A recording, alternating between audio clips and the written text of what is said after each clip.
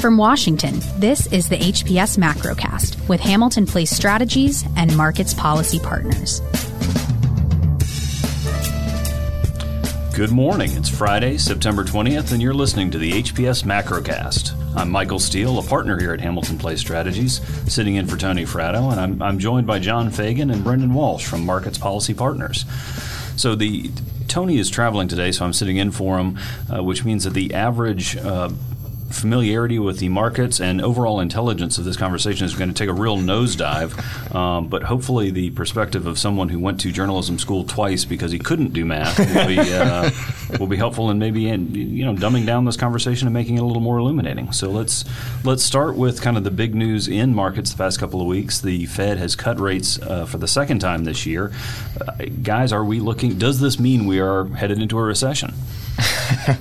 Well, we hope not. And so on Wednesday, the Fed had their meeting, and kind of since the meeting, the market reaction has been relatively muted. And from the Fed perspective, that's exactly what they want. Right. They basically delivered what the market was expecting. So they cut the rate from 2% to 2.5%. They have a 25 basis point band that they kind of try to keep it in.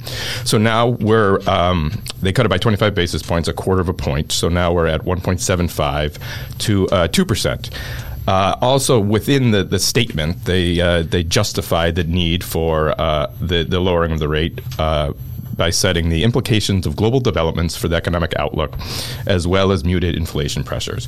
So definitely still calling out towards the Chinese trade war. Right. And but this one actually, below the surface, it was a little more confrontational or difficult. I wouldn't say confrontational, but we had three Fed presidents. Right.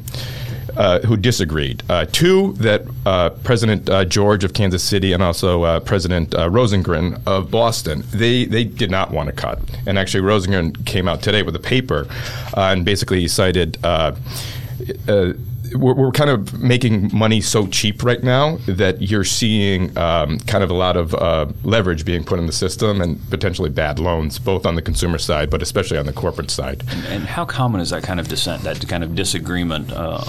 3 is very rare. Yeah, that's exceptionally high. Exceptionally high. 2 is even pretty high. 2 is pretty high. You could always get the former Minnesota Coach Lacarda, he would always kind of dissent, but since he did it all the time, the market kind of ignored that. To have 3, especially after 2 were against, but then President Bullard also dissented, but he wanted 50 basis points. He wanted more. So we found the Goldilocks option. We've got some people say it's too much, some people say it's too little, so we're probably just right. Is that kind of the consensus?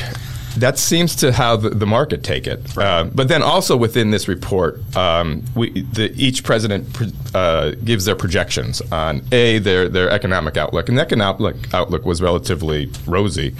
But they also, it's called the dot plot. So they all put their dots of where they think the optimal policy rate should be at this year, next year, and the year after it.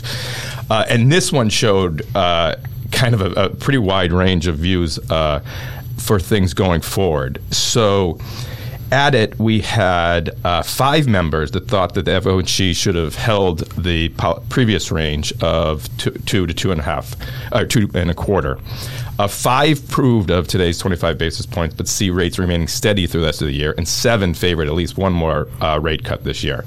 So while the markets are kind of calm right now, and we're happy with what they did, the Fed is going to have I wouldn't necessarily a difficult time, but their communication strategy is going to be key in terms of keeping market expectations. Market in the expectations. Right place. Yeah. Sure. With such a divided committee, and Chair Powell and his subsequent press conference provided very little insight into the outlook. It seemed deliberately opaque. Well, in some ways, it was a pretty good performance. Honestly, he hit the ball right down the fairway. As Brendan said, he did exactly what markets expected. There wasn't clarity on the future trajectory, and even if he'd tried to make it clear with the committee so split, it's a pretty opaque situation. Talking about data dependence and, taking every meeting as it comes over the next few months. So the markets basically, just after wobbling initially, they reverted back to their base case, which is pricing in roughly one more 25 basis point rate cut by year end, and then continued cuts into next year up to 2 more 25 basis point cuts by sort of spring and then later next year. Yeah. Now that's not consistent with the Fed's long range, but certainly in the near term, the 50-50 odds of another cut in October, that's well within kind of what Jay Powell was talking about in terms of taking these risks as they come. So I was thinking about this, getting ready for this conversation last night, and I had one of those kind of wake up in the middle of the night moments where I can't help but wonder we're in such a long, historically speaking, expansion. Yep. Slow initially, but very, very long. There's zero, and steady. Basically, we've been steady. growing about 2%, and every quarter, unemployment comes down. And there's very little that can be done at this point on the fiscal side if there is a downturn. There's not room for more tax cuts, really. There's probably not room for a massive new spending package unless you buy into the idea that money is now so cheap that we're being foolish not Yeah, doing well, that. this is actually a question that we should ask you, because markets are actually relatively optimistic about the odds of maybe some fiscal spending, especially on the infrastructure side. And then there's been a couple of proposals, one to index capital gains to inflation, and then there's another talk of a middle class tax cut. So Wall Street's kind of excited. Yeah, I mean, I think that all of this is predicated on the political reality that the bright light on the president in the president's record is the economy, right? Whatever you think about his boorishness or his foreign policy or various other things, courts, et cetera, he gets high marks on the economy. The economy is continuing to grow, record unemployment. And if we start seeing a dip or evidence of a dip, and there's not much that the Fed can do at this point, we're talking about fairly fine corrections, he's not going to be able to get anything substantial through Congress next year, not in an election year, not with Democrats desperate to replace him in the White House. So he's starting to look at these things like index and capital gains and not only wondering, is this something we can do to goose the economy, but is this something we can do through an executive order without congressional action? I think the possibility of a real substantial infrastructure package is kind of a 2021 thing. And I think that's something that, if you're a newly elected president, either reelected Trump or newly elected Democratic president, I think that's an important point. You're looking for a big, especially on the infrastructure side. If you're looking for a big win on domestic policy, you want one thing that you can get through what will most likely be a Democratic House and most likely be a Republican Senate. That's something that you can do that would be big and good. And the problem with infrastructure, as always, is how do you pay for it? Everyone loves infrastructure. Everyone wants new roads and bridges and go to ribbon cuttings and tell their constituents how much they're helping reduce their commutes and all of that. But the gas tax hasn't been raised in quite some time. It's a declining source of revenue, and there's not a great alternative. But we could do the 100-year bond. Yeah, just stand up an infrastructure bank, have them issue bonds, have the Fed buy it, boom, free infrastructure. Or could mint $1 trillion coin and just give it to the Treasury and pay down. No, but pay that down sounds debt. funny. But John and I were at a meeting with a bunch of Wall Street participants, and that question came up. And it wasn't a funny question; it was a serious. Could we do this? Yeah, it really is, and certainly we're hearing more from the Europeans about the potential for a little bit of fiscal loosening from Germany. We got that today. Some indications from Germany. It was a little bit mixed. Right. Talk about that. Talk about Angela Merkel and what she said overnight and kind of what that means. Right. Yeah. It's the missing piece of the puzzle in Europe is so obviously fiscal, and the space is the headroom for Germany to do something is so blatantly clear, and the economic outcomes are much worse. Right now we're seeing Germany could well be in a recession right now, and all of the only institution that has answered the urgent call for easing has been the European Central Bank, and that's taken their monetary policy run by an Italian. into really extremes. They just cut to negative 0.5 percentage point last week. Which we've ruled out, right? Our Fed has said no negative. That's what Jay Powell was very explicit on, and round of applause from me on that one. I think it was there was no ambiguity. He said we've looked at that. It's not right for us. And when you look at the track record of negative interest rates in Europe and Japan, you can't really look at that and say, boy, I envy what that's achieved. And the only not a reason recipe that's for come growth, up is right? because the president is jealous that And he borrows a lot of money in his former career. Right. So if he could borrow negative, you're like, that'd be awesome. The only reason you ever get to negative rates is something went terribly, terribly wrong. Right. It's not something that we would ever be talking about except for the president tweeting and criticizing it and putting it on the front page of the news.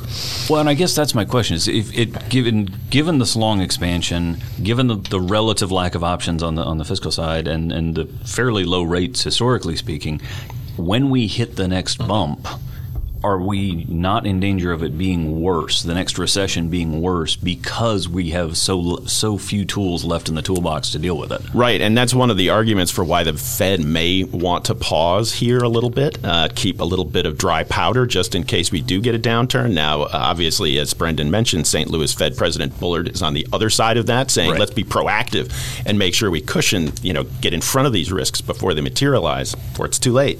Now, that's not necessarily where the rest of the committee, the big split in the committee they're all over the place.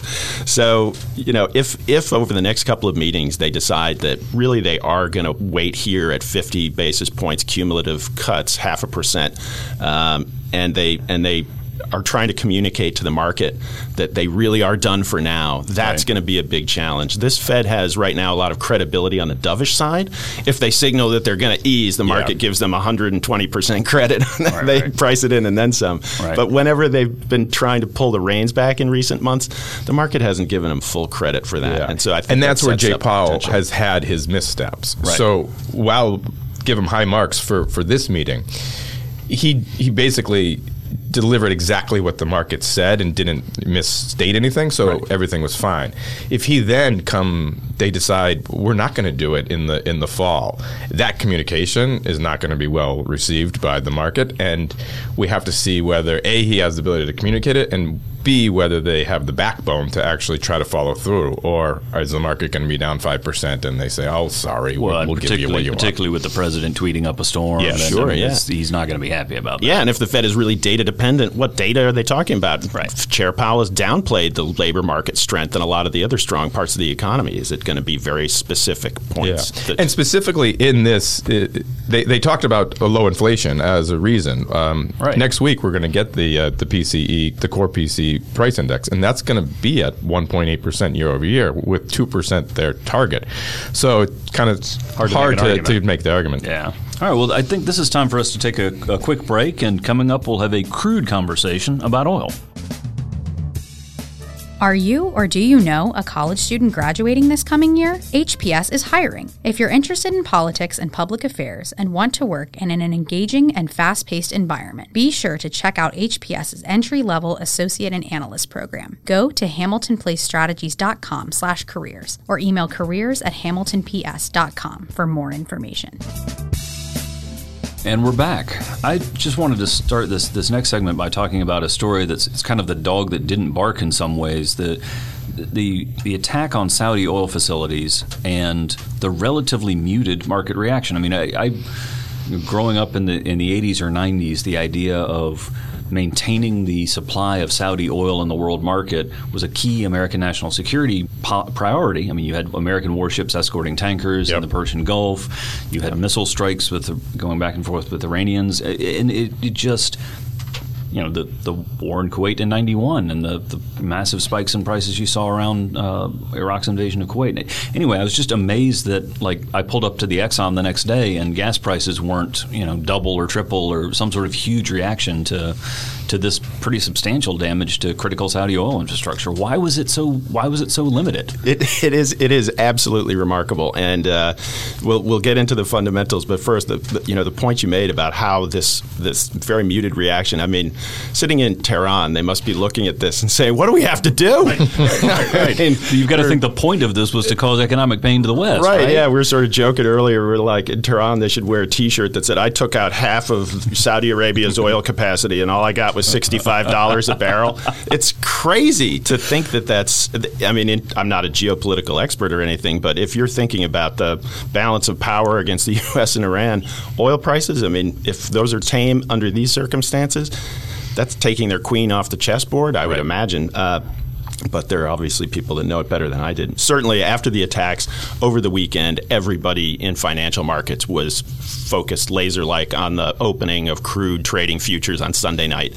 And it was, the little betting before, I bet it's going to go up 20%. Right. I bet prices are going to be up 15%. At the open, they were up 20%. It was a big, huge pop, and they settled down right away. And they basically continued to slide. Certainly that first day being up, it was about $7 a barrel. But still that was only above, for Brent crude, only above $70 a barrel for just a fleeting minute. And then it slowly descended. And obviously the Saudi officials came out subsequently. President Trump obviously gave the signals like the locked and loaded signal, but tempered it with which his administration later explained meant that we had American domestic production, and therefore locked and loaded is a clear metaphor for American domestic energy production. Did you guys not get that the first time? Exactly. I felt crystal clear. Yeah. There. and putting shale guys ready to go, and putting the strategic oil reserve open to tapping the Spro. Tap it. Yeah, that was part of it. The Saudis came out and gave what seemed like wildly optimistic timelines for recovery. But if you're trading oil markets, oil responded to that when they came out and said, we're going to be back online 100% by the end of the month. Oil prices kept falling and settling. Now, there were some subsequent reports that maybe Saudi have been a little over-optimistic on some of these, and we've gotten some back and forth in oil prices, but still, we're barely $5 higher than we were last Friday before these attacks. And that is, I think, a testament to the downward forces that we've seen on oil prices, and shale supply. The gushing supply from U.S. shale producers is certainly a persistent headwind. And then, the other factor has been concerns about demand, concerns about growth. And that's been the other downward pressure, and obviously geopolitics and OPEC are pushing it up, and we've caught oil in a pretty comfortable range here, despite the big pressures on either side of it. Well, it certainly has pretty substantial impact for the politics of the region and the national security priorities there. It's a lot different than what we're used to. Yeah, and ironically, the big story that kind of came out and where the stress showed up was not in the oil markets and not in the overall economy, but rather in the U.S. Kind of short-term funding markets, which is a little wonky place, and it's kind of where banks and corporations lend to each other, and this was the big story from the oil was actually this stress, because what happened was in mid-month corporations have to pay taxes, so there's less money going around. Right. You also had a situation where the Treasury had a lot of issuance, and also we're trying to figure out what we're going to do with Freddie and Fannie and the GSEs. So they've been a much smaller player in lending short term. But then what happened was on Monday morning, the Saudis pulled a ton of money from our U.S. money market funds because they were going to pay to keep things stable in Saudi Arabia. So overnight, when we woke up on Monday morning, kind of the front end of the lending curve went bonkers. And what happened was, what does bonkers look like? These are the lowest rates. It's just it's very low risk cash management kind of lending, and the rates went to spiked 8%, 10%. Yeah, it was from crazy. Basically 0% or 1%. Okay. Yeah. So the Fed has a couple tools. One is they to keep the Fed funds rate where in that 25 basis point band that I was talking about, they pay interest on excess reserves that the banks hold. So banks have to have capital, in case they have losses. So the Fed will pay interest on it. So at this meeting on Wednesday, the Fed actually lowered the interest on excess reserves a little more than 25 basis points. They did 30. That helps kind of anchor that. And it's supposed to do that by giving the banks less incentive to put money with the Fed. With the Fed. Okay. And they'd rather them. It's supposed to make it more attractive for them to lend in these funding markets. Mm-hmm. And at the same time, the New York Fed markets desk cranked it up and started offering liquidity through through what they call repo operations, basically cash for you do an exchange of a security for cash with the New York Fed. It creates money. So you, as say JP Morgan, can lend the Fed, say $10 billion. They hand you $10 billion, but you still get credit as holding that $10 billion in reserves. Yeah. So it kind of creates $10 billion. So each day they've been doing $75 billion. And that just literally pumps money into the system that didn't technically exist the day before. So it's a little wonky, but the big main story is it's worked. Right. As of today, rates are back to where they should be. And the other thing is, these are obviously vital funding markets, the cash management markets. Right. Huge numbers, huge volumes every day. But at the same time, even though this was quite volatile, it really didn't spill over into broad risk sentiment. Not at all. It's still pretty esoteric, and it didn't. And also didn't spill over into longer dated lending. It was just a very specific narrow window. Of course, if it had gone on unaddressed, then clearly it would have had much greater impact. But the markets were really looking for the Fed to come in with obviously these injections of cash are temporary. The IOER, it's probably just a tweak, and it may not resolve the whole problem if they have this going forward. And so there was a sense that may have to do a standing liquidity injection facility, or even go back to asset purchases, which are permanent open market operations. So what looks to it's a little hard to distinguish from QE, quantitative easing, asset purchases. And when you think about it, it's quantitative easing used to be an extraordinary accommodation tool. And now we might need a maintenance dose. It seems like we're getting into a very different space than we're used to. Yeah. Well, as a communication guy, how would you go out and explain that to the broader populace? The difference between the normal expansion of the balance sheet and quantitative easing. I would call it anything other than QE. Yes. We need to. I want you guys to invent the least interesting term possible for this, and use 5 or 6 words if you have to. But we're going to maybe an acronym is what we wind up with, but not even one with enough vowels. So I want a 4 or 5 consonant acronym that couldn't become a word. Exactly. So it stays obscure. That's right. Liquidity whippets. And while you guys work on that, I guess we're going to take another quick break. We'll be back shortly. This year, HPS is celebrating its 10th anniversary. Since HPS was founded in 2009, nearly 200 talented employees have contributed to all that we are today. Be sure to check out HPS Insight on Twitter and use the hashtag HPS10 for more on the anniversary. And we're back. We wanted to start off this last segment here talking about some interesting news out of Federal Express this week. Yeah, it's not earnings season, but FedEx came out with their sort of out-of-phase first quarter earnings results, and by all measures, they really looked bad, and they missed earnings expectations, and they guided much lower through the rest of the year, which means they warned that profits were going to be lower than the analyst estimates that were currently outstanding. It was a very gloomy outlook. That's not fuel prices, obviously, since based on the last conversation. Is this Amazon's new delivery fleet? Is this other competition? The president's reform of the Postal Service? Yeah, well, the ongoing breakup with Amazon was something that management flagged, but they certainly also put the spotlight on slowing global growth and trade friction. That was, the funny part about the trade issue is it really hasn't shown up in it's obviously something that corporations mention during earnings season a lot, but it's not uniform. Some companies seem to be dealing with it better than others, and I think in this case there was some blowback from the analyst community that maybe management was trying to hide behind some of these issues, and it was their lack of execution. It wasn't necessarily a very kind response from the Wall Street analyst community, but it does speak to the fact that we in the last earnings season, when we got second quarter earnings, we had we had CSX, the rail giant, say that business is terrible, and they had a very bad outlook for the rest of the year. And then we had J.B. Hunt, the trucking giant, come out and saying business is great and things look fine. Is that because there's so much uncertainty around the trade war and what the president will actually let go into effect, and how long this will go long, and what kind of